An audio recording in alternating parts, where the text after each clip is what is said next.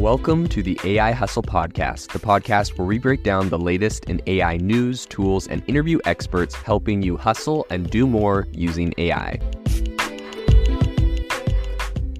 If you've been following the podcast for a while, you'll know that over the last 6 months, I've been working on a stealth AI startup. Of the hundreds of projects I've covered, this is the one that I believe has the greatest potential. So today I'm excited to announce AIBox.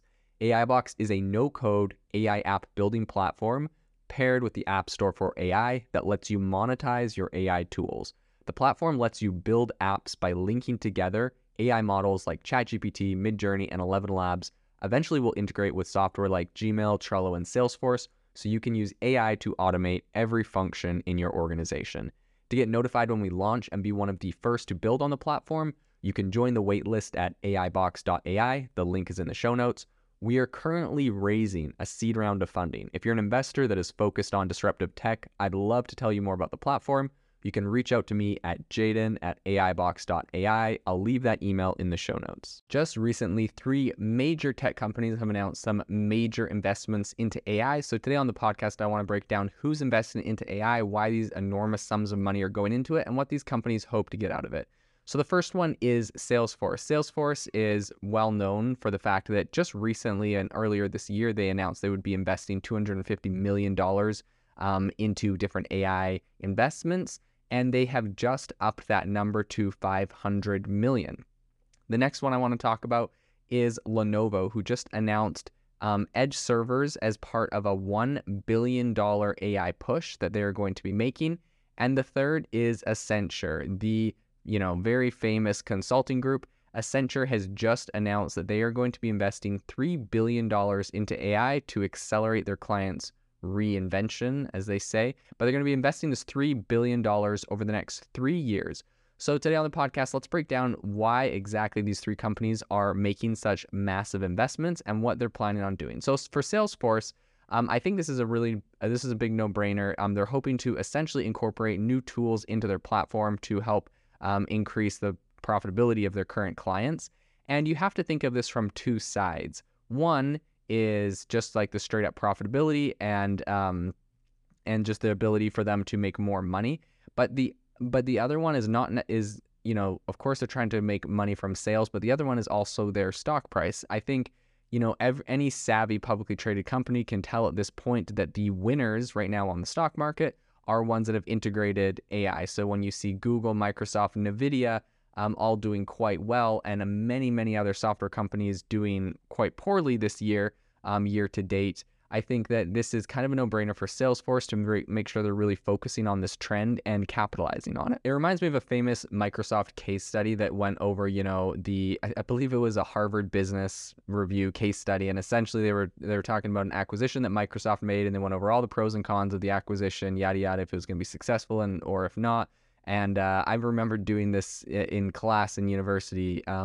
This is an old acquisition from, I believe, the 90s or something, but essentially it was a software that could help make websites, and it was as, the web was coming online, and Microsoft went and spent a bunch of money to buy this. Now, I believe that they ended up canning the entire software, or they incorporated it into something else they were doing, so it no longer was one of their main products. However, at the end of the day, when we looked at the business case study, they looked at the amount that they paid for the company and then the amount that their stock price increased the next day after they made the announcement.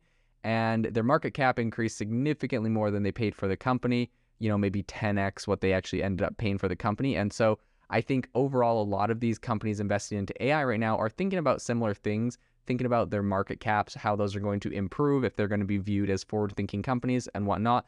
And so because of that, in addition to making their products better and, charging customers more, I think they know that there's also that aspect that they need to focus on. I think what's important with Salesforce in particular is they've honestly had a pretty difficult 6 months. They've just had a whole bunch of job cuts. They've had a bunch of executives leave the company. They've had public pressure from activist investors. And right now, I believe that they're trying to kind of win back the faith of a lot of their shareholders. And I would say that this is because a lot of investors right now are kind of concerned about their sales growth. So in May, they did projected revenues for the current quarter, and they said that they were going to gain 10% from a year earlier. and that's actually going to be their slowest jump on record, and that's a significant drop from a time when a 30% increase was pretty routine for them. So a lot of the executives over there have talked up the potential for AI to essentially just drive expansion within their firm. They talked about cloud computing and mobile games before this. Generative AI is kind of the next thing that, according to Mark Benioff, he says it's going to spark a massive new tech buying cycle. And so during the earnings call and kind of after he announced the recent results, this is what he was talking, and this is the positive spin he's trying to put on it. And so obviously he's trying to put a big investment into this space because it's kind of viewed as the way to, I don't want to say save his company, because obviously Salesforce is doing well. And I mean, a 10% growth is still, year over year is still growth. But this is kind of what he's hoping to supercharge his company and get back into that hyper growth phase that I think he would like to be at. He did say that customers are going to pay an additional fee to use the new generative AI features built into Salesforce. And I think that they're still testing a bunch of different pricing levels for this. Also, they're testing whether it's going to be included, if it's going to be based on kind of like a flat rate subscription, or, as you know, he said, if you're going to have to buy like an AI cloud starter pack with, 50 licenses for unlimited use. So when talking about this, he said that it's going to cost around $360,000 a year for Salesforce, Slack, and Tableau. And that is kind of for what they would call their starter pack. So I think they definitely see the ability to make more money off of this. So this is definitely something they're going to invest into and focus on. But I also think they're really making sure that, like, they want to look like a forward-thinking company, and they're definitely paying attention to their stock price right now. Lenovo is a bit of a different story. So Lenovo recently just announced Edge servers, which is going to be part of their $1 billion AI push.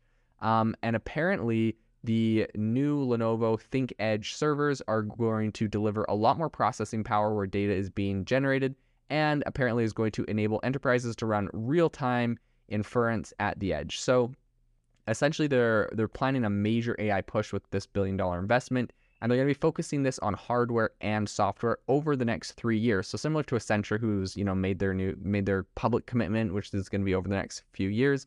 Lenovo is doing this, and to be honest, I think this is a really good move for a lot of these companies in the space, and I think this is really positive for the industry as a whole when we see these pretty large companies making multi-year, multi-billion-dollar investments or billion-dollar investments.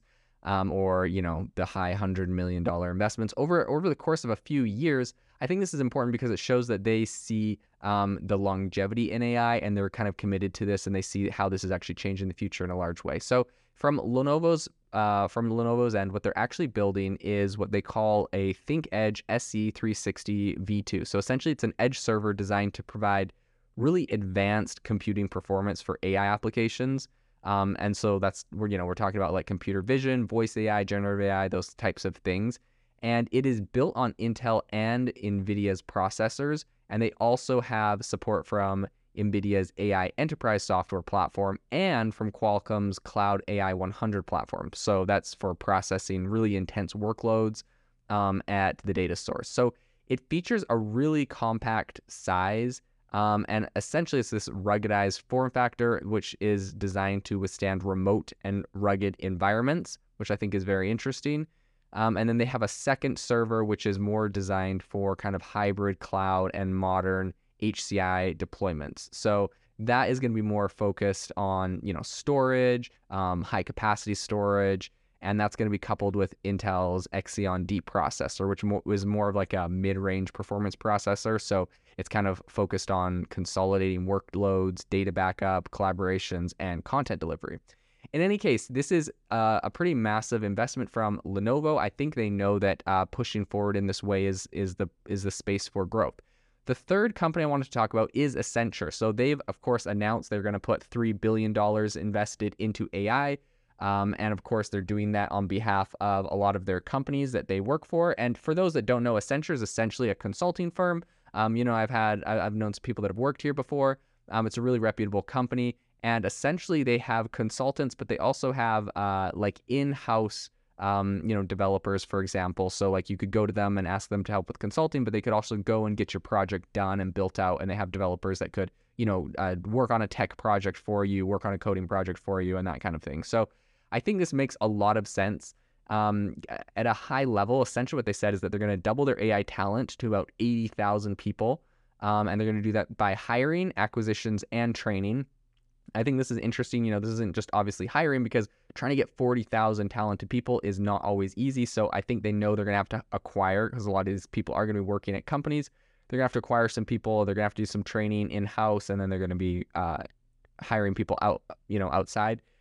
They said that they're going to use it to expand essentially their data and AI practice to offer a lot of new industry solutions and also pre-built models that are going to help companies across what they say is 19 different industries. And they're also going to launch AI Navigator for Enterprise as a platform to kind of guide AI strategy, use cases, and, as they say, rigorous business cases. Essentially, they're trying to help with decision-making and responsible policies, and using AI in that regard, and helping new companies implement AI into their company. So within this, the CEO said there is unprecedented interest in all areas of AI, and the substantial investments we're making in our data and AI practice will help our clients move from interest to action to values, and in a responsible way with a clear business case.